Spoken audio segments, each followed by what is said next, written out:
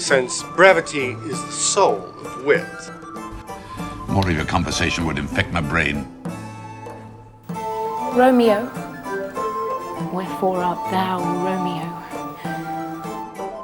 To speak of him as my kinsman, he's a most notable coward, an infinite and endless liar, an hourly promise breaker, the owner of no one good quality worthy your lordship's entertainment. I'd beat thee, but I should infect my hand.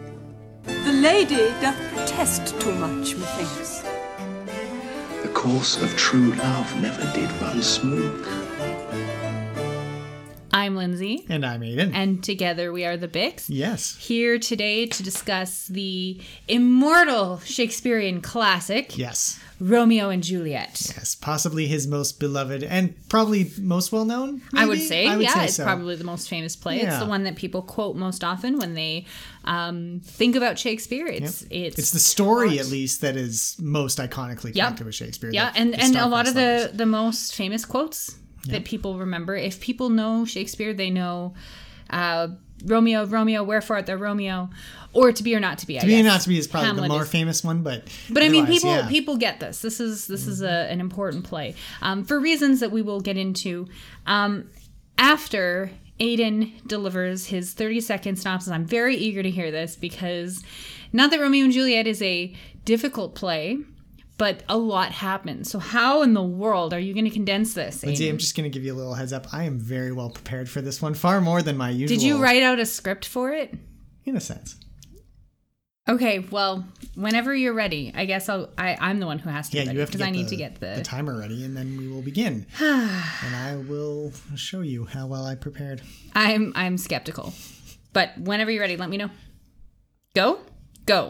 Two households, both alike in dignity, in fair Verona where we lay our scene, from ancient grudge break to new mutiny, where civil blood makes civil hands unclean. From forth the fatal loins of these two foes, a pair of star-crossed lovers take their life, whose misadventured piteous overthrows doth with their death bury their parents' strife, the fearful passage of their death-marked love, and the continuance of their parents' rage, which, but their children's end, naught could remove, is now the 2 hours' traffic of our stage, the which, if you with patient ears attend, what here shall miss, our toil shall strive to mend. 30 seconds. Thank you, Shakespeare, for so adequately summing up your most famous play. Oh my God. Yeah. Okay, that's not fair. I can't help it, Lindsay. This is how I was blessed to have stumbled across this one. So because there's a prologue that and it's explains the whole play. Exactly, and it's not your typical prologue in that dances around it. This is the whole play. This is like Pyramus and Thisbe's prologue in Midsummer, where you just lay it all out on the line. So there you go. That was easy.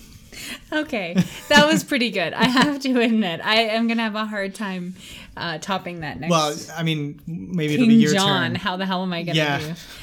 But anyway, so as Aiden very expertly and cheatingly explained, the play is about star-crossed lovers. Yep. And I think that's part of the reason why it is so well beloved today, is because it speaks to some pretty universal feelings of young love and infatuation, and there's sex is a big part of Romeo and Juliet, and so I think people really gravitate towards that. There's also the sense of, I think, some conversations to be had about youth and age, I guess, which are dealt with in a kind of unique way in this play. But I think to start off with, why don't we talk a little bit about our introductions to the play as individuals? When did you first encounter the story of Romeo and Juliet, or the play? As a student or as an adult? So there's two separate things. I mean, everybody knows the story of Romeo and Juliet. I think it's one of those. It's referenced in TV shows. Right. It's parodied, and there are versions of this kind of story told all the time. So I can't even remember the first time I would have been exposed to the story. Yeah. But Shakespeare's text, I did see the play in grade 11, I believe, but we weren't studying it. I usually in grade 10, I know you studied Romeo and Juliet in grade 10. I studied Merchant of Venice instead. So I never studied the play, but we did have a field trip to see it in grade 11. And then we read it in university. Didn't we both go to the same? Yes, the same production. Yeah, at Citadel. At the Citadel. Yeah. In Edmonton. Yeah. Okay. So you saw the play first. Yes, and then I read in university in our Shakespeare class. That was the first time I actually read the play. So reading it this time, was that only the second time that you'd read it? Yes. Or? Yeah. But I've since seen it a couple times in various incarnations, and so reading it again this time, it's one of those plays that you can read very quickly once you're familiar with it. Although most productions do cut out a lot of stuff that's in the text, so it was interesting more for those scenes that aren't usually reproduced in detail to see what kind of maybe Shakespeare was going for in those scenes. But we can come back to that later. Yeah. What about you, Lindsay? I know. Yes. So you read in grade 10? Well, okay. So as I hinted in previous episodes, I have a kind of a complicated relationship with Romeo and Juliet. I first read it around the time that the 1996-97 film, the Baz Luhrmann film, came out. And so that was the first time I saw it, was in film form. Then I read it. And then in grade 9, a group of girls and I, like my friends, petitioned our school drama teacher to help us put on the play. So we did an adaptation of the play. And we like moved the setting to like a high school, and we changed all the characters around, and it was a big undertaking. Obviously, we started it in like March of that year, so it didn't actually get into production. We didn't actually put on this play, but we did try. So I think experiencing it twice in such a short period of time, like seeing it in a modern adaptation and then reading it and adapting it myself, which is, I guess, kind of precocious for a 14-year-old to say. Were you anything but, Lindsay? Well, let's be honest here. But even looking back on it, I'm like, it's presumptuous, I guess, too, that like, I have any kind of ability to. Anyway, but it's something a 14-year-old would do after they've fallen in love with. And the this movie, is my point. I fell in love with this story, and I really, I enjoyed it immensely for the first 3 years that I thought about it, from like say 1997 through to the year 2000. And then I got to grade 10, and I had it beat out of me by my grade 10 English teacher, Ms. Davies, who, bless her heart, hated this play. She had nothing but negativity about this play. She thought it was dumb that she had to teach it. It was about young people. Like, she had so much contempt for the story. Yeah. That I really, it changed the way I looked at the play, and I was really turned off. I was a young mind, and I was like, oh, my English teacher hates it, I should hate it. Yeah. And then I got to university, and we studied it again, and it didn't change much for me that this was still kind of a silly play, right? Like, it didn't have the gravitas that it did when I was 13, 14. Which is, I think, by design and in some ways. Possibly, Sorry. right? No, I think you're right. It wasn't until I became a teacher and started teaching it. It's one of two plays. Actually, the other one is The Merchant of Venice. I've taught Merchant of Venice and Romeo and Juliet. And it wasn't until I started teaching it, and I teach it to grade 9 students. So I was in grade 9 when I fell in love with it, and then I'm teaching grade 9 students, and I'm seeing it in a way that is different now that I'm in my 30s. Yeah. And they're looking at it in a different way than I did when I was 14. But they also come to it with a hatred of the story, because they're like, well, it's dumb that they die. And, it's especially if they watch the Baz Luhrmann. Yes, this is true. But I just feel like it's kind of my love of the play and my hatred of the play. It's like a roller coaster, right? Like, I kind of go between, I am like Romeo speaking to Benvolio.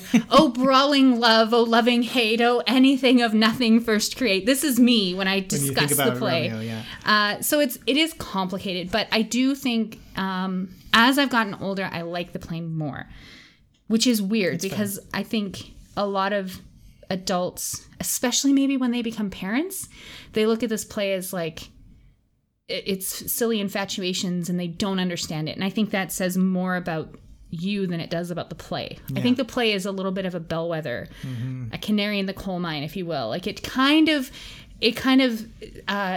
highlights the thing that's wrong with the person hating on it or loving it than it does anything else. If that makes sense. It does. No, I agree. And I think a lot of that is down to the big elements and the themes of the play itself. Obviously, love is probably the most repeated word in this play, and 3 different kinds of love. Really, I think. Yeah. maybe 4. There's like the familial love, the love that parents have for their children and children for their parents. There's romantic love, obviously, between Romeo and Juliet. And then there's this brotherly love that exists between Romeo and his mates. And then I guess I kind of, as I was compiling the notes, I'm like, what about Romeo and Friar Lawrence? Is that a kind of brotherly love, or is that like a priestly religious love? There is kind of like a love of God strewn throughout, because I mean that's what keeps Juliet partly and understandably from wanting to marry Paris in the latter half of the play, because after she's already married, because it would be against, it'd be in violation of God's law. And that's really what kind of, after the whole thing's blown up in everyone's face, it's Friar Lawrence's explanation that kind of grants this heavenly okayness. Yes, thank you. That's a much better word than okayness to the whole endeavor, because it was under the purview of God the whole time. So I think that's kind of an unspoken element, because there's really no mention of love of God really throughout. No, I think Friar Lawrence is kind of the play's stand-in for that, and his actions, whether you look at them as noble or misguided, he's trying to shepherd these youths towards some kind of resolution that will be okay. And that is kind of seen as like the presence of God, I guess. Or the presence of a religious authority anyway. But let's start with where Aidan started, at the prologue. One of the things that I always do when I teach this is we talk about spoiler alerts, and we talk about the modern obsession with not knowing the end of the story before we start it. And Romeo and Juliet, as you said, Aidan, everybody knows how it ends, right? And even if you don't know how it ends, if you watch the prologue or read the prologue, you know how it ends. Why do you think prologues like this exist? Well, I mean, we did just kind of do a bit of research on this, so I kind of know why it exists, but... that's why I'm asking, Aidan. I'm setting you up. This is a rhetorical device Well, here. let me tell you what I always thought please. from these early Shakespeare ones, is that it was just kind of a convention handed down from time. Right. Because I remember even... the choruses in Greek tragedies and stuff like that would kind of lay out what's going to happen even in like the next act or something like that. Comment on what's happening in the play. Exactly. So it was kind of like there was always this kind of objective outside force on a performance, and so it wasn't really unexpected. But we did do a bit more research, and it seems to have mostly been a bit of a preemptive mea culpa before the play was put on, especially if it was in the early stages. That's why a lot of other prologues, it's thought that most Shakespeare plays probably had prologues at some point, but they weren't recorded for posterity because they were either forgettable or they were purely just an apology in advance. So they'd have an actor go out there and say, sorry if it kind of sucks, but we're doing what we can, and we can't be all of France, like the Henry V prologue features that, like there's no way we can be Agincourt, we can't have thousands of people up on the stage, but we're going to do our best to convey the feeling of it anyways, and so most of the prologues were probably along those bends, and so they didn't really, there's no point in keeping them after the play's kind of concluded. Also read that the prologue might have differed from night to night, and depending on who was in the audience, if there was if it was in front of a royal court, it might be different than if it was in front of the rabble, right? So the point of recording them would have been moot, kind of dumb. There was no point.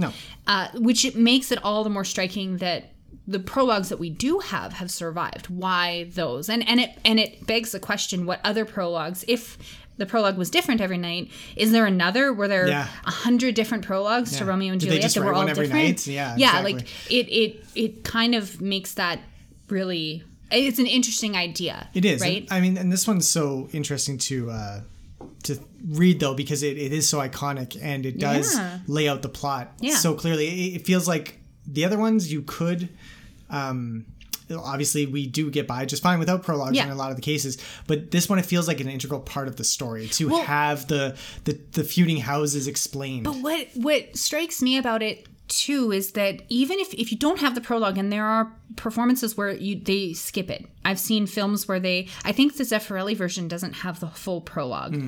And I've seen other productions where they get rid of it too. Movies, I think. you still know what's going on. When you have Samson and Gregory come in, and you know, the Montagues and the Capulets start fighting, like, you get it right away that our quarrel is with our masters and not their men, or whatever they say. Yeah.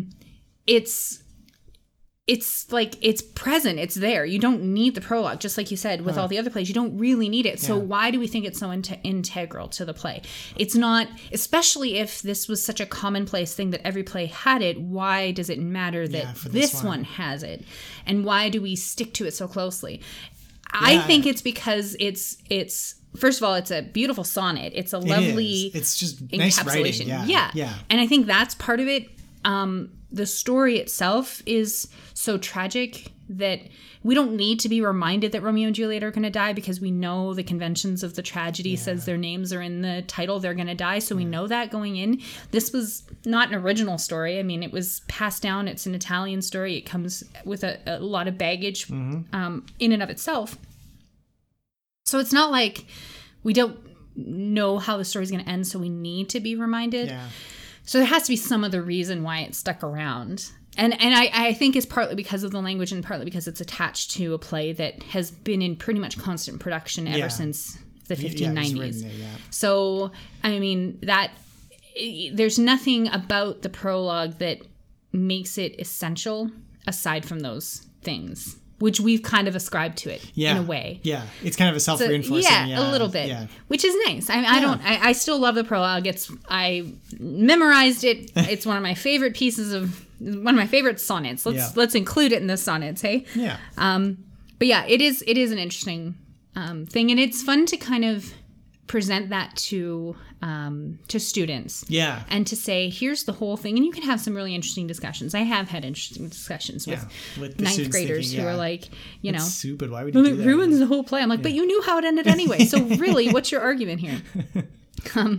So yeah, let's dive into some of the big topics we've got going on in the play. I think starting off right off the top, the idea of love and the different kinds of love that we have expressed in the play.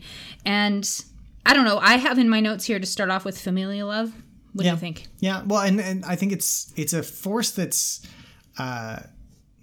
misaligned throughout the play, I would say, because the Capulets are kind of, they're the family that you see the most of, because you see so much of Juliet and the nurse, and her parents are the ones forcing her to marry. The Montagues are kind of they're not present for most of the play. Right. They start off the play seeking Romeo, and then they just pop in, you know, as needed throughout. But they're not huge forces on his life. So you really do get the sense of what this familial love looks like from Juliet's point of view, and that's interesting because it is very demanding and very contractual, and it's very based on her being a woman. Yeah. Thank you. That's what I was going to say. Well, yeah. That's why we see so much of the Capulets and not as much of the Montagues. Because Romeo is a boy, and his parents don't matter. Yeah. But for Juliet, she is the property of her parents. She's the property of her father. Yeah, exactly. And she lives in her father's house, and that is therefore that's her entire world. That's her entire world. She's not allowed to leave. I mean, like, basically, she escapes at the end. She needs to ask permission to go to church so that she can, you know, absolve herself of the sin of displeasing her father. Like, it's just crazy to think about now, and that's one of those things that I'm sure your kids are like, if they even pick up on the fact that she never leaves the house. Yeah. I'm sure they would question, like, why? Like, how does that work? Yeah. But it's just, you know, that was the time and that was the convention. But it's interesting that is kind of like the major force, is that familial love is what draws the Montagues and the Capulets together into these clans that are feuding and fighting over each other, is this sense of love for the patriarch. Yes. You know, Father Montague and Father Capulet. Yeah. The top dogs in this family tree. All their love is supposed to be supporting that figure. Right. And so it's interesting that it acts as like the political force is this family dynamic. Yeah. As well, which is. It's a strange thing to think about in this play, because it's again kind of an unseen force, kind of like the godly love, in the fact that it's just there and present and assumed. Yeah. It's not discussed really, except for Juliet's actual involvement with Paris and that whole thing. Yeah. I still think it is interesting though that when we first meet Capulet, he does show some concern for his daughter, which is not something that is present throughout, I would say. he shifts his mind pretty quick. Very quickly, which we'll get to. But he starts off, when Paris petitions him to marry Juliet, Capulet is like, she's not yet 14. Just give her 2 more years, because she's still a stranger into the world. She doesn't know herself. She's all I have left, is something that he says. Yep. Like, she is the hope of everything for me. Don't take her from me yet. So I think there is some fatherly affection that is present in that, in a weird way, because even though he changes his mind very quickly and eventually grants Paris the permission to marry Juliet. And then enforces it on Juliet. Exactly. With that horrible scene where it's like, you're mine, I will give you to my friends. If you're not, I cast you out into the streets. You can hang, beg, starve. Yeah. Like, I don't care. Which really underscores his dominance at the head of that Capulet family. Yeah. But also the view that this woman this child who he had so much care and devotion for, is now nothing more than a piece of property that he wanted to give to somebody, and now she's being disobedient. Yeah, I think it's interesting though that also applies in the case of Tybalt though, because Tybalt is like, oh, I want to fight Romeo at this party. Right. And Capulet's like, no, like, this is my party, we're going to do whatever. And then when Tybalt speaks up, it instantly turns to anger too. Yeah. So I mean, this idea that familial love is actually the inconstant one in this play is kind of interesting, because the Capulets, the love doesn't last. It turns on a dime, and it's directed towards their own family members. Yeah. And even to an extent, that's kind of true of Hamlet and Mercutio. Although Mercutio's an interesting character. Hamlet? Yeah. Did I say Hamlet You again? did say Hamlet. It's Romeo, but the male lead in a play written by Shakespeare. Always Hamlet. It's always Hamlet. So between Romeo and Mercutio, because they have a similar kind of dynamic, but it's brotherly. Great segue into brotherly love. Let's go there. Because that's the other driving force for where familial love turns to romantic love for Juliet, and she's constantly battling between those two. Romeo is battling between romantic love and brotherly love, and I think Mercutio and Benvolio kind of stand in as the parental figures in a way. They're more present in Romeo's life and have more of a say. Even at the beginning of the play, when Lord and Lady Montague are looking for Romeo and want to know, he wasn't right glad I was that he was not at this fray, or whatever the quote is. It's Benvolio who leaves to go talk to him and talk sense into him and find out his mind, right? Because friends are the most important thing, as we've talked about many times before. The friendship between men was paramount, right? And almost superseded the love that a man would have for his wife. So when Benvolio and Mercutio are kind of the voices of reason in the beginning, because Romeo is infatuated with Rosaline, this other woman who we never see. She never speaks. She's just this chaste woman that Romeo can't get to love him back. And Benvolio is like, there are other fish in the sea, man. Like, just everything's good. And Mercutio just open up Tinder is again, like, we're good. Yeah, basically. And Mercutio is like, love is dumb anyway. Yeah. He's like, this romantic love is ridiculous. Yeah. Come join us. He gets really excited when Romeo casts off this sadness that he carries with him and starts bantering with him again, because that is that's where the love is actually existing. It's between the two of them. And when Romeo looks at a woman, whether it's Rosaline or Juliet, Mercutio gets testy, right? And that's really present in the Queen Mab speech, which we'll get to when we talk about some of the important quotes from this play. But yeah, I think that's where Romeo is kind of stuck between his love for Juliet and his love for Mercutio, and it really comes out in Mercutio's death scene, because Romeo doesn't want to fight, and Mercutio has to step up for him, and then Mercutio dies, and that sends Romeo into a tailspin that kicks off the last act. Yeah, all the bad stuff in the play. Yeah. So it's not his father, it's not his mother, but it's his boys, his crew that he is torn between his love for them and his love for Juliet. It's not familial love necessarily as much as it is this brotherly love, I guess. Yeah. Then, of course, there's the last kind of love, which is the romantic love, which is the obvious one in terms of importance in the play, and it drives a lot of the action. But it's interesting that, and again, we've kind of talked about this already. You just mentioned it with Mercutio and Romeo. Is that the romantic love is the one that sticks throughout? Except for, I mean, switching from Rosalind to Juliet is obviously a quick change of heart, as would be expected under young lovers. But after that point, despite only having 4 scenes together, Lindsay, you were very amazed by this because we read it in the it feels Folger much essay. bigger. It's like, oh my god, they should have more than that, but they're only in 4 scenes together. And does that include the death scene? Yeah. So no, the death scene isn't really together because they don't really have any speak. lines. Yeah, they don't speak back and forth. But so I mean, there's only these 4 scenes that hold these characters together, yet they are steadfast in their love. They take such extreme measures, and I mean, it's very easy to write off as young lust and you know, young people being dumb and not being able to control their emotions. But at the same time, of all the types of love we talked about, this is the only one that stands up to the rigor of life or death situations. Really, that is the one constant in the play, and it's just an interesting point. But even if you could argue that the brotherly love aspect is, at least for Benvolio and Mercutio towards Romeo, is steadfast, but Romeo doesn't have that same feeling back. Because he has competing love, right? And when you have those, the other characters aren't burdened by that. None of the characters, even Paris, I would say, aren't burdened by any sense of having a competing love interest. There's the familial love, loyalty to your clan, and then there's the brotherly love between the members of that clan. But they're all in harmony, alignment, again, except for maybe Tybalt and Father Capulet, disagreeing about something like that. And when those two... and Capulet and Juliet. Yeah. Right. Yeah, sure. Yeah. Okay. But yeah, that's it. Between the main except for the main characters, everybody else is very clear lines of reporting in terms of the love relationship. Clear lines of reporting. And it's interesting because this is the point where a lot of that criticism comes in. As you said, people dismiss this as...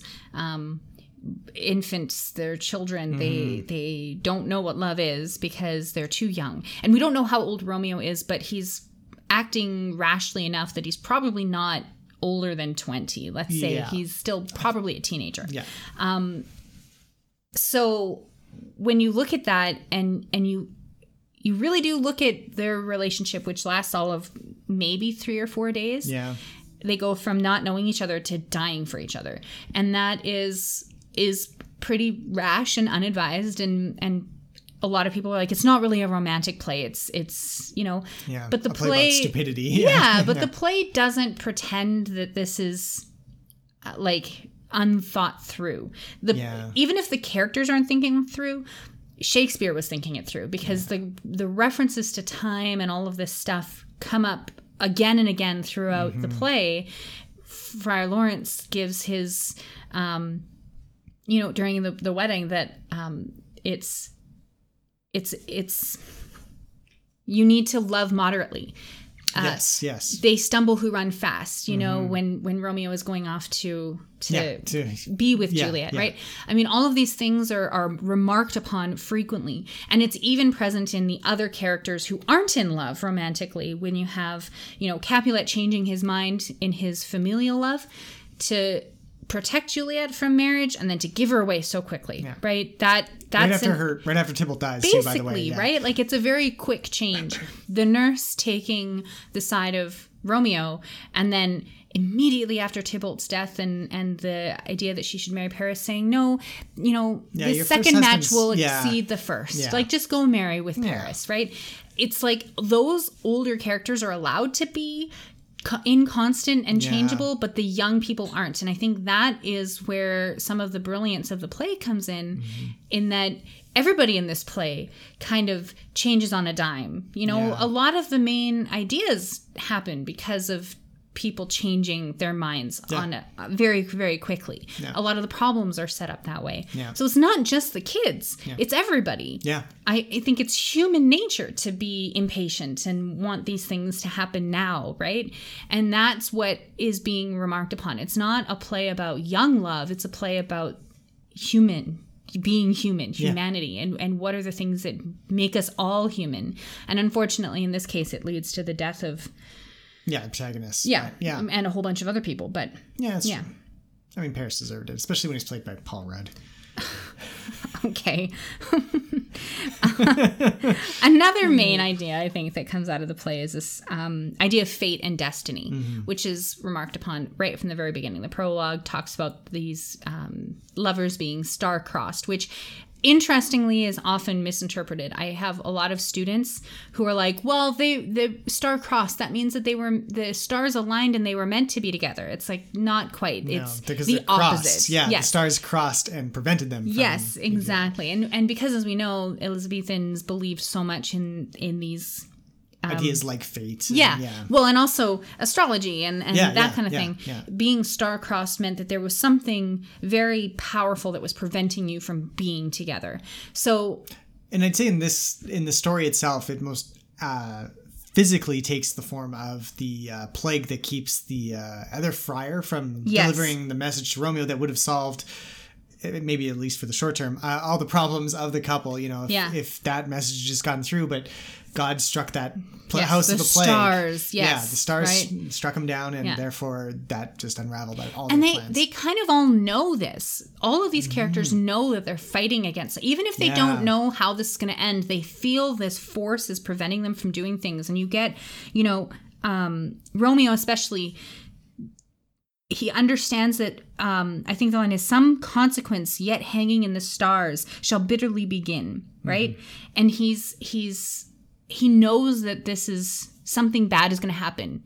And he knows that he can't arrive at the Capulets' ball too early or too late. Like, there's something pushing him to do this. He's being controlled by something other than himself. Yeah. And then when he kills Tybalt, he's Fortune's fool. Yeah. When Juliet dies, and when Balthazar tells him Juliet dies, even though he realizes he doesn't realize that she's not actually dead, he's defying the stars. Oh, I defy you, stars, right?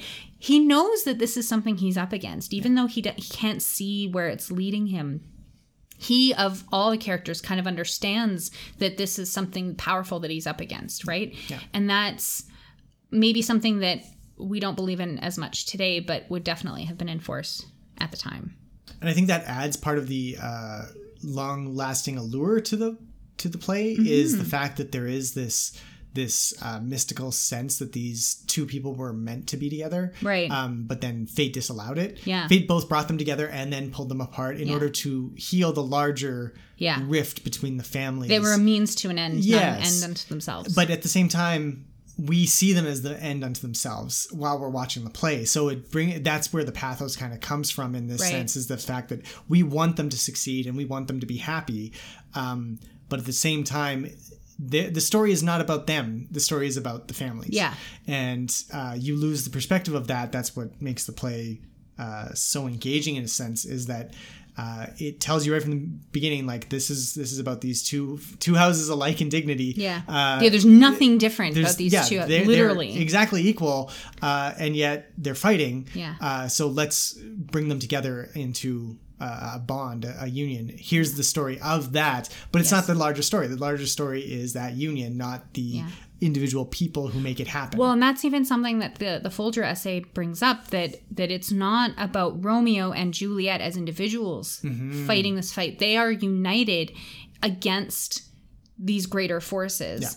But it's kind of part of the tragedy that they don't realize the roles that they're playing in this. Or that Romeo, they kind of get it, like they kind of understand that there's something beyond their control, but they don't know how to deal with that, and they don't see the bigger picture, which is partly because they're characters in a play, and partly because they're young, and partly because they're blinded by love, but it's all part of that tragedy of Romeo and Juliet, right? And the Folger essay made a great point about how the point where this goes off the rails for them is when they decide to get married without their parental consent. You have the sense that if they'd fallen in love, maybe eloped out into the countryside or something, and forced their families to reconcile and then come back for a marriage within the bonds of familial love as well, right? It would have been a different story, but they don't. They bypass that. They go straight to God. And God says, okay, you can be married, but there's going to be consequences for going outside of the familial bonds that are otherwise holding you tight. And it's just interesting to see how that plays out in their small story and then the larger story of the families. So All the world's a stage, and all the men and women merely players. I think the last... No, I have... Yeah, you had two more. Two more. Yeah, points. second last. Yeah, this is... The objectification of women, I think, is an important one. We know at this time that women were still largely considered property. This was something that, existed until the 1950s, I think, when you start seeing, well, even later, when women are allowed to buy cars without their husbands co-signing. So 94? Right? Yeah. Well, this is what I mean. This is a constant battle for personhood that women have struggled against for years and years and years. So women are literally objects to be traded and bartered with, right? And claimed. Mm-hmm. They're objects of affection. In the case of Rosalind, she's not a human. She's just something that Romeo wants. Yeah. He doesn't know anything about her, really, aside from the fact that she's rejected his advances numerous times. And she's beautiful. And celibate. And, well, yeah, or at the very least, she's not going to give it up. Yeah. Or they're pawns, I guess, in a play of, why does Capulet want to marry her to Paris? Well, it will probably strengthen some alliance there between the two families. Treating her like a princess, marrying her off to a foreign rival to strengthen the bond. That's the role that women have. And Juliet is on the cusp of going from child to wife, and it's remarked upon numerous times. Very numerous. But I think the play, even from the very beginning, shows us that this is how women are perceived in the conversation that Samson and Gregory have when they talk about the Capulet women, that they'll beat the men, they'll force the men to the wall, and then they'll push the women to the wall and take their maiden heads, right? Which is, there's a lot of fancy wordplay in there, but basically it's a rape fantasy for these two Montague men who are like, will kill their men and rape their women. Yeah. Like, that's how they're going to exert power. And that's how this stuff typically plays out. Yeah. Men kill each other to show dominance over other men. Yeah. And they show dominance over women by raping them. And that's a common denominator. Well, that's traditional masculinity in its entirety, really. Yeah, is really. Just, it's fucking and fighting. And if you can't get the first one consensually, then you take it, and that's how it's always been portrayed. So it's setting it up from the very beginning that this is the dynamic, this is the world that these women are being brought into, and unless you are sexless like the nurse, right, your role is as a fuck toy, basically. You're something to be desired. And it's remarked upon by the nurse to Juliet that even when she was a little girl, the nurse's husband would joke with her that because the nurse tells this embarrassing story about how Juliet fell and hit her head and started crying, and her husband's like, well, one day you'll fall on your back, won't you? And Juliet's like, yeah, of course, because she's crying because she's 3, and everybody's laughing because it's hilarious that, of course, as a woman ages, women grow by men. This is how you do it. You fall on your back and then you get a baby in your belly, and that is your role. Even as a 3-year-old, they're sexualizing her future and her interactions with men and her interactions with the world. People still tell those kind of jokes too, by the way. Well, no, of course they do, and it's wrong and it's not okay, but it's what people do. It's how we get, parents telling their 3-year-old daughter to cross her legs when she's sitting, Don't open your legs when you're sitting on the preschool carpet because it's inappropriate. And yet, it's dumb. While you're wearing jeans. Exactly. It's ridiculous. It's sexist. And it's right here in the beginning of the play for Juliet, as she's being told that her father is arranging a marriage for her, and she's only 13. Yeah. Like, her birthday isn't until, it's like a fortnight and a few odd days away. So it's just like... she's still a child. Yeah. And when I tell my students that, they're like, 13? Yeah. But her mother even says, I was your age when I had you. Yeah. So maybe her mom's 26. Well, that's what I mean, right? Like, it's crazy when you think about it. And I think it blows my mind, but it also, I think this wasn't necessarily the norm. I've watched a few documentaries and I've read a few things that, marriages might have happened, but the sex didn't happen until later. Like, they would be unconsummated until... Yeah. Because women did die of childbirth very young. And especially, exactly. If they had children too young before they were physically mature enough, they wouldn't have children again if they survived, right? So there was I can't remember who it was. One of the kings, an early king. I can't remember. His mother was like 12 when she gave birth I think to him. you told me about this. And she never had another kid, child yeah. because she was wrecked. Like her body was wrecked because she was so young. And that was uncommon. I don't think they you know, so Juliet might have been married at 13, but maybe she wouldn't have pumped out a baby until she was 16. Although her mother apparently did. So, Apparently. yeah, so it was... Yeah, I mean, it's not... Yeah. And I mean, I'm not going to quibble with Shakespeare, who was writing contemporaneously, and Exactly. this is what he's saying. So that's great. But it still does trouble a lot of us when we read it, because the subjectification of women is really thrown at your face in the first few scenes of Act 1. And it doesn't stop. Yeah, exactly. And it dictates her entire arc, really. I mean, right up to her father threatening to kick her out. It's all based around the fact that she is property. She is there to marry and produce babies, and Paris is upfront about that. Yeah. The only one who's not is Romeo. And between the two of them, their romantic love doesn't consider children at all, even though they're most productions have it they're sleeping together when they have the night after the marriage scene, they've had sex, but it's not for the purposes of procreation, not for the purpose of procreation. And there's nothing familial about their love. It is again that dichotomy now almost of between those two types of loves, and keeping theirs purely romantic kind of gets rid of a lot of the objectification, because it's not Romeo never calls Juliet his property. No, it's his wife, but it's almost always joined with and I'm your husband. It is a sense of co-ownership, and that's one of the more revolutionary parts about this play as well in the time period was and I think we're going to get into more of this in a second, but it's really saying that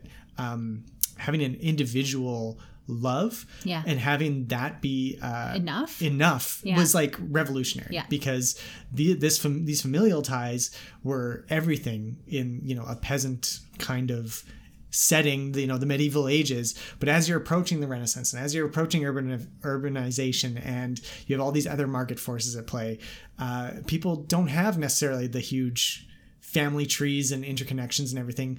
They're not reliant on that for survival, so they have to form their own relationships to get by.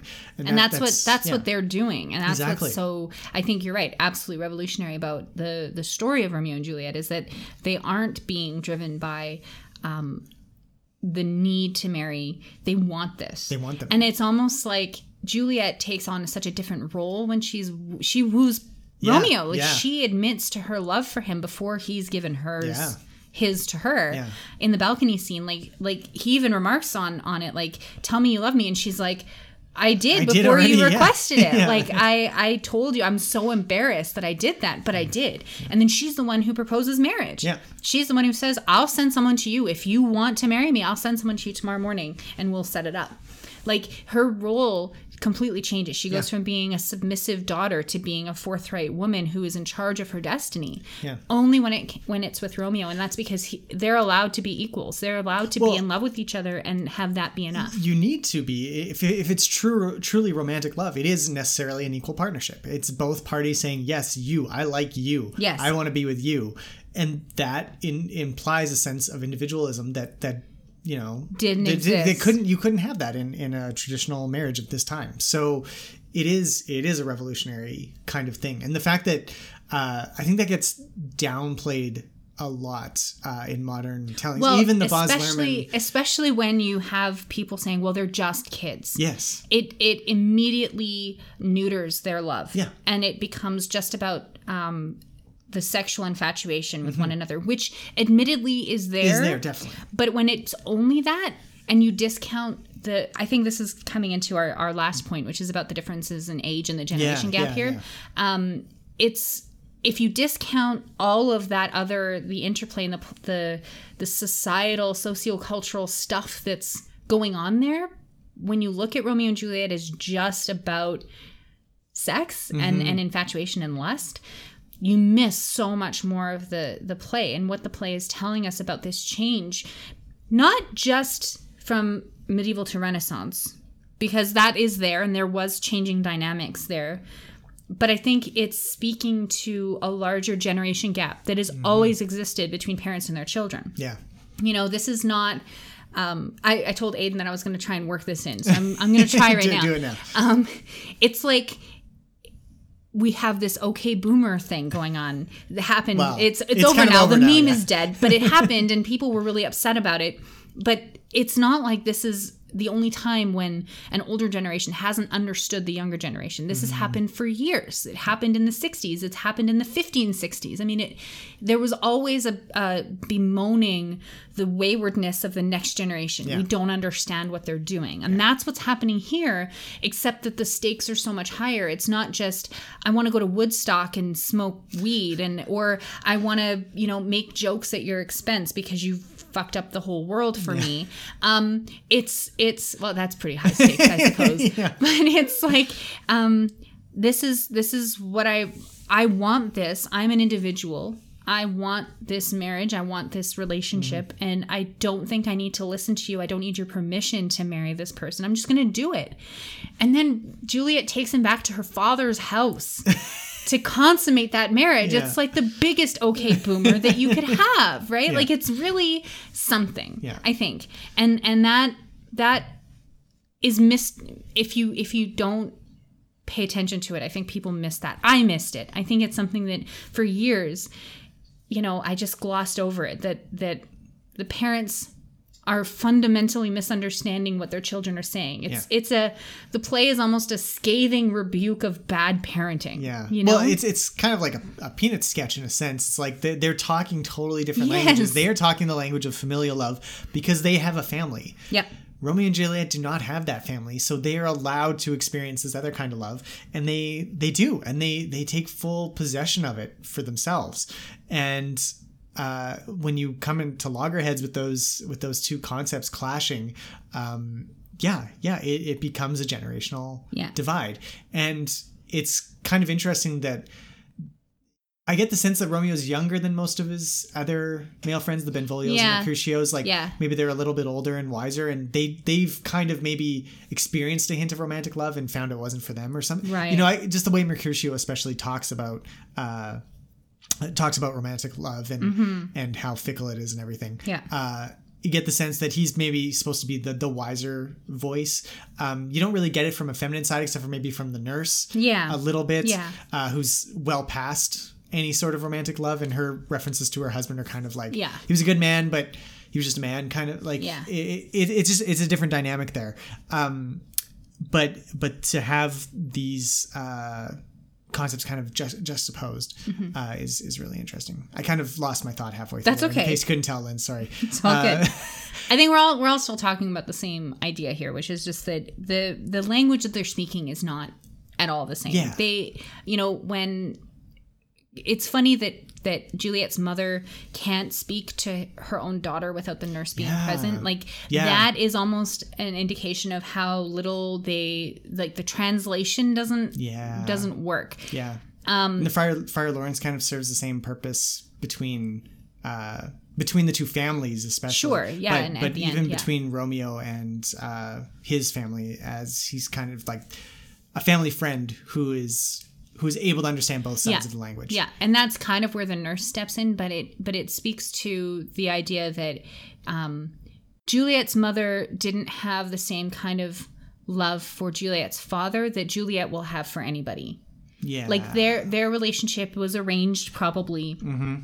And she became a mother because that was what was expected. And she's excited for Juliet to have that opportunity. She's not excited. She's not ushering her into womanhood in order for her to find romantic love. She's expecting her to find her new family and have that new familial bond. Yeah. The nurse isn't able to help her much. She does help set up the marriage, the wedding, and she does kind of understand, but so I guess her relationship is sort of brotherly. It falls into that brotherly love category. She's Juliet's confidant. She's the Benvolio to Juliet in a way. But it only goes so far because she's still older. She's still like, she nursed her when she was a baby, literally.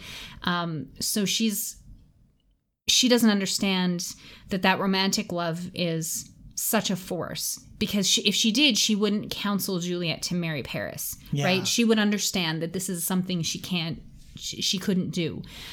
And just to tie these it's just an interesting little nugget, because I was listening to the Folger Shakespeare Library has their own podcast series as well, which is a great one. If you obviously probably listened to that one before this, but if you haven't yet, do try it out. And they had an interesting one on Shakespeare in translation. And in Chinese, most of the time, love is translated. It's translated as filial piety. Oh. So it works really sort of well in something like Romeo and Juliet, because there are those. Well, it complicates the Romeo and Juliet story for sure. Because when Romeo and Juliet are talking to each other about love, it becomes filial piety. Yeah, interesting. It's kind of like we're forming this bond. Is there no word in Chinese for romantic love? Yeah, there is, but so why would they not? Because translate it. I think it's more of a traditional thing. Like, this is how it's always kind of been translated, and I think most of the words for love, if anybody actually speaks any Chinese language fluently, please correct us, but I think it does always usually kind of have a connotation of having a familial component to it, even when you're talking about the love between a husband and wife. So I think it's interesting. It's just an interesting tidbit. But it is interesting that there, so this concept exists in other languages. It doesn't really exist in English. Love, it's love. It's love. Love is the word that we use. Exactly. We have to preface it with another adjective to describe what kind of love we are. Some languages do have different loves, words for different types of love. So it is interesting that English is linguistically. And I mean, we'll at some point we might do an episode on Shakespeare in translation, because it is such an interesting topic. But I just wanted to mention it here because we were hitting on it so closely in our discussion, anyways. If music be the food of love, play on. So a lot of the criticism of the play, as we've talked about, is kind of centered on this idea of the main characters being too young to really understand the moves that they're making. And so it cheapens all of the acts. It makes them seem completely out of character. And the other thing that really brings that into contrast is that we don't really know why Montagues and Capulets are fighting. Yeah. There's no mention of that at all at any point in the play. Yeah, it's just an ancient grudge. Yeah. And so it's good in a sense that modern productions or productions throughout the years can really put whatever spin on that they want. I read West about Side Story. Yeah, exactly. Like any adaptation. You can make it, we read about another one that was set in the 80s, I think, that was about it was like a Chinese gang versus in New York. Versus a Hispanic gang or something like that. I don't remember. But it was like gang warfare, which is a popular way to do it. I read about a production that was Israeli-Palestinian. So they were it puts it into a very modern context that you could very easily kind of plug into it as a contemporary audience member. But I think that without that firm context, people don't really understand how two families could hate each other so much that it would drive their children to do something like this, right? And so maybe some of the criticism fits into that a little bit more. Like, if there was a strong reason, like if this grudge went back hundreds of years because so-and-so killed so-and-so's father, prepare to die. Like if it was that kind of thing, and in any of the history plays where it's like, you so and so usurped my father and now I'm going to usurp you or whatever. I mean, at least there's some basis to understanding it. Without it leaves it very open, and then you can have a Baz Luhrmann type production which sets it in like a modern city. Anything.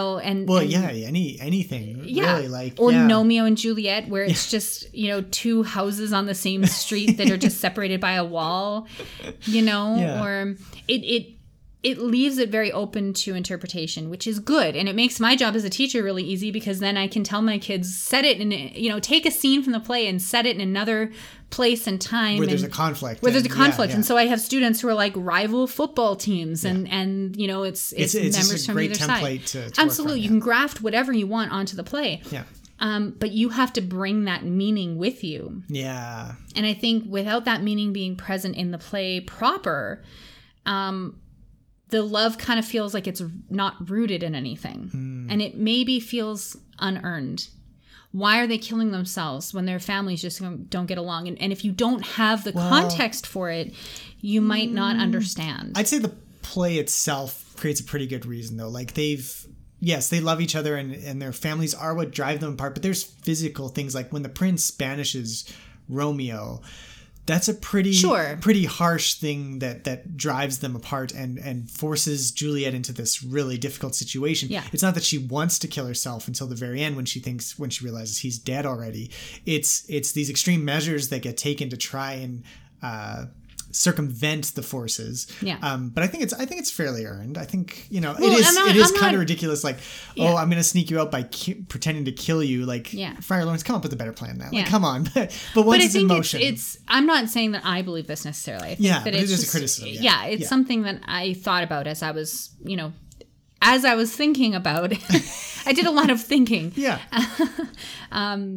Why people criticize the play. Yeah, that's fair. And it might be one of the reasons why. Yep. Villain, I have done thy mother. One of the things that we both remarked upon, I think now that we are so familiar with the play, it's one of the plays most people are so familiar with. Reading it a second or a third, or in some cases a fourth or fifth time, you're not focused so much on the story, you can really focus on the language. And it's full of some really beautiful language. Romeo's, what I mentioned earlier, oh brawling love, oh loving hate, like that paragraph of just amazing oxymorons is a beautiful example for English teachers to use to say, because what is brawling love? Yeah. What is loving hate?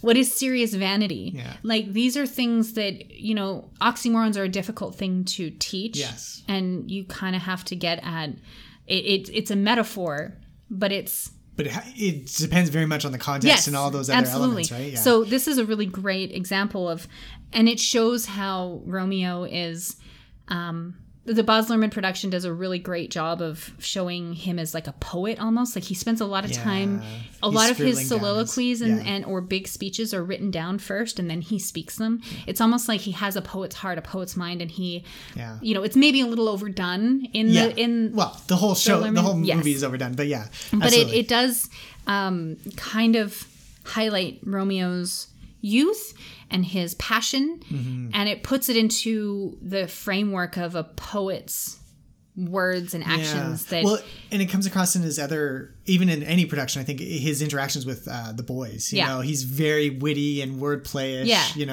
He likes to be the wittiest guy when he is at the top of his game. Yes. When he's not crying over Rosalind or whatever. Or worried about Juliet. But yes, the few times when he's happy with the boys, especially with Mercutio, he has this great banter and, he's talking about his pumps being flowered and what have you, right? So like he is there.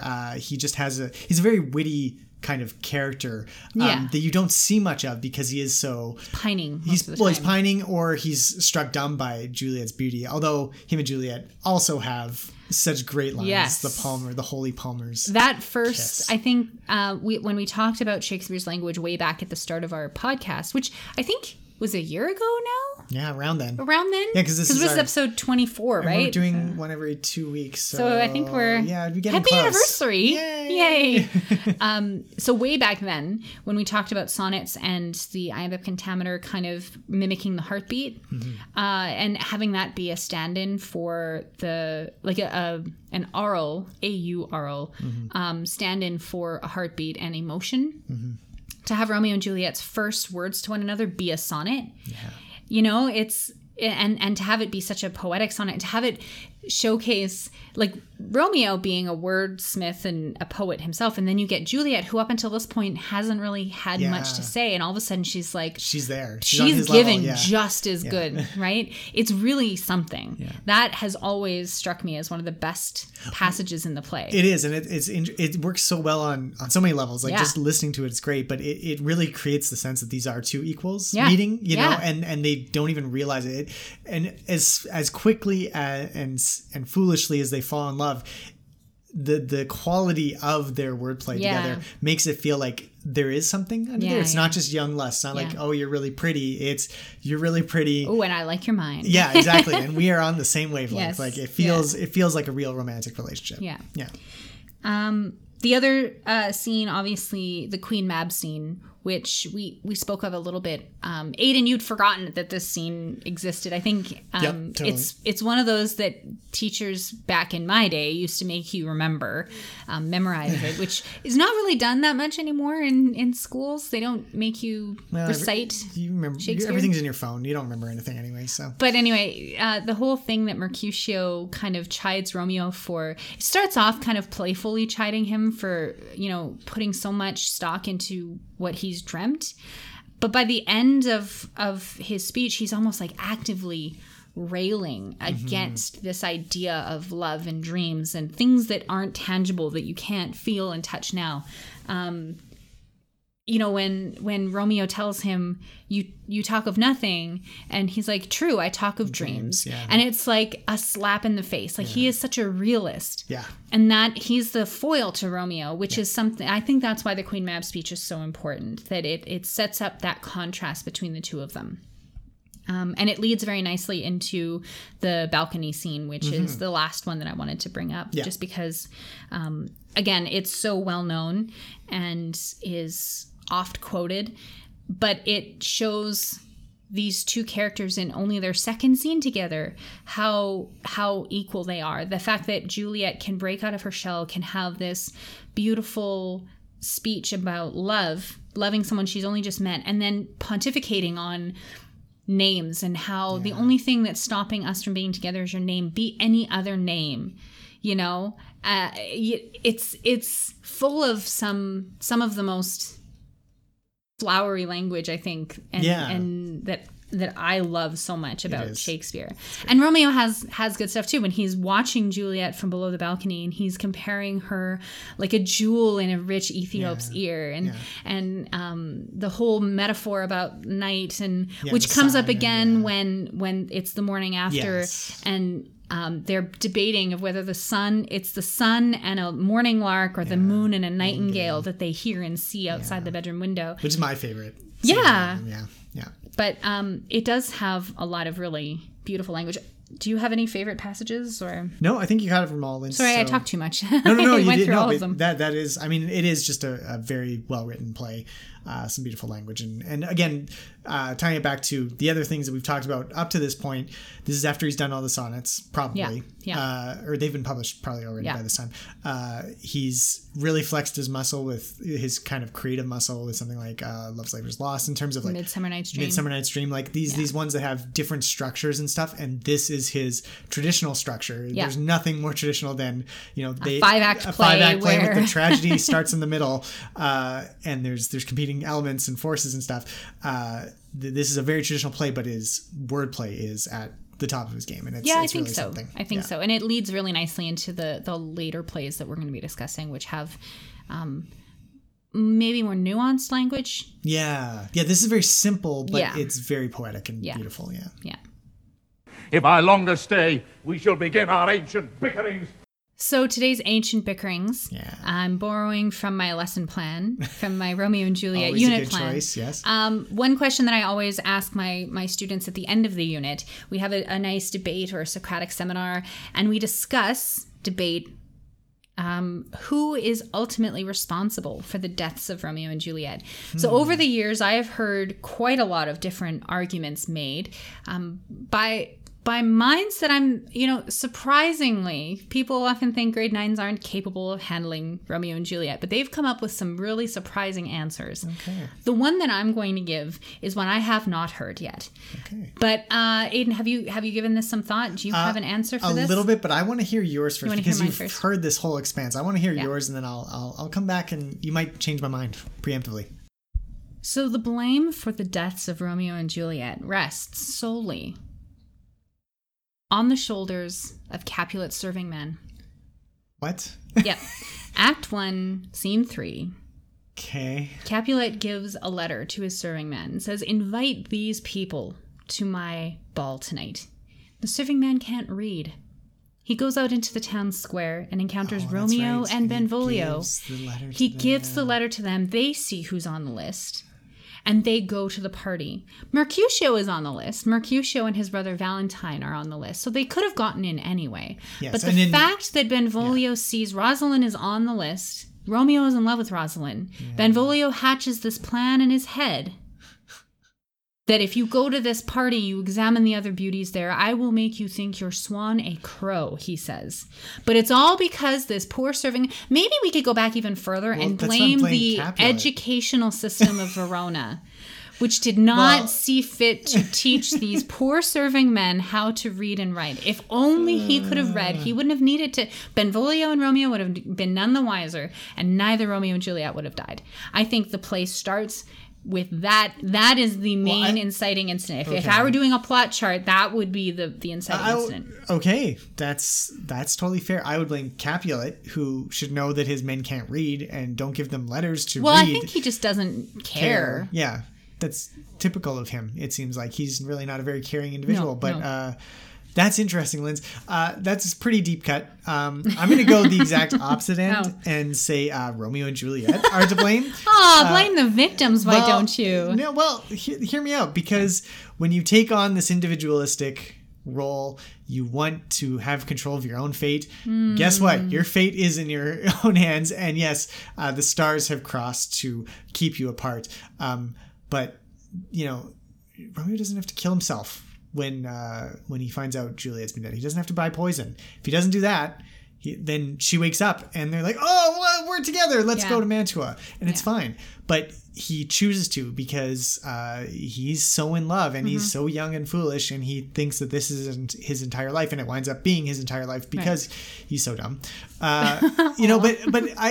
It's just if you want to have the joys of choosing your own love, then you also have to suffer the consequences of that choice. And neither of them do a very good job of that, in my mind. That is a really interesting argument coming from someone who doesn't believe in free will. I'm just going to throw that out there. Fair enough. You and I have fought about this enough that I know that this is... Oh, yeah, no, it's all hard determinism, and they were going to die, but that was you have to go back to the Big Bang for why that was going to happen. Right. It was written literally in the stars. In the very first star. Whatever black hole collapsed to create this universe. But I think what we're getting at here, why I love asking this question is that there are so many points in the story where things, if they had just gone a little bit differently, the outcome could have changed. Well, like I said, the gods coming down and not delivering the letter was creating a plague that keeps the second friar from, or Friar Lawrence not getting to the Capel monument, the tomb in time, like even a hair of a second earlier. And there's two reasons for why he escapes. At one point, she kind of says, "Go away," and he says, "Yes, I'll be right back." The other time when he comes back, he says, "A noise startled me." Like there's so many little things that you are even ambiguous about why this had to happen the way it did. The nurse, Paris, there are so many different people along the way that if they had just had, which is what makes this such a play that hinges so much on fate and destiny, because it's like you look at all these things and it's easy in hindsight. We do it as humans. We look back and we're like, if only I hadn't done this and if only I hadn't done that.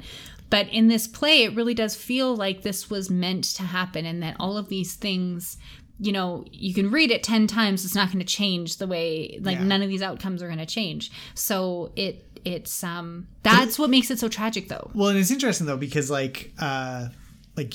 your instance of the most hated, culpable fool in this tragedy is not even existent in a lot of no, exactly. Like it wasn't in the Baz Luhrmann that we watched. No, the in that film it's delivered by like a TV address. Yeah, right. And then Mercutio brings his invitation, and that's how they get in. Exactly. So it is. It's heavily dependent on the production, but still, it reinforces your point that it doesn't really matter. There is no really individual culpable person, because all these forces were going to happen no matter what. Exactly. You could remove whole characters sometimes, and the play there would still be other things in the play that would push this along to this conclusion that was predestined almost. It really is a tragedy. It is. I'm going to say that. Mm-hmm. Parting such sweet sorrow that I shall say good night till it be morrow. So, Lindsay, what is our next topic for our special episode? We are going to be discussing love and sex in Shakespearean England.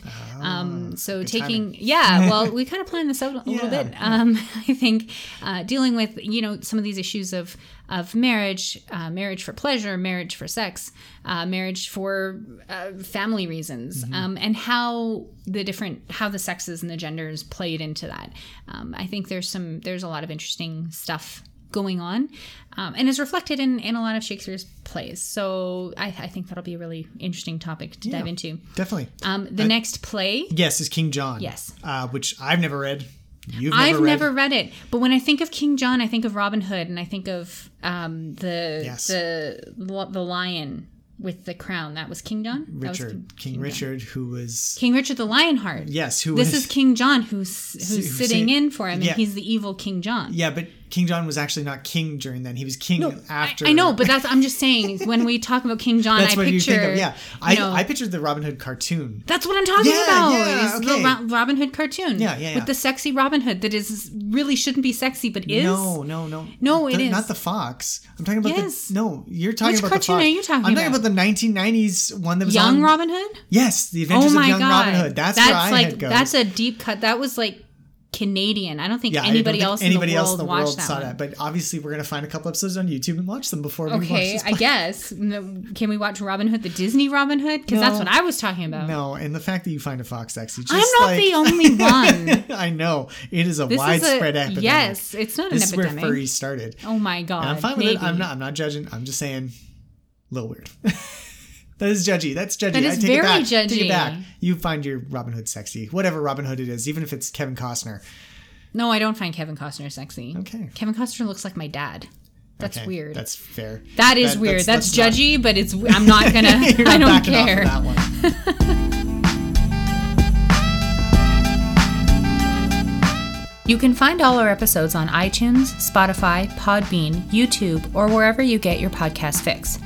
If you want to tell us what you think of Shakespeare, his plays, poems, or any of the topics we discuss, we'd love to hear from you.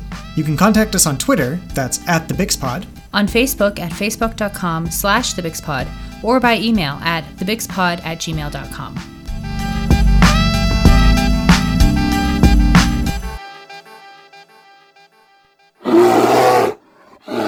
That's our cue to exit.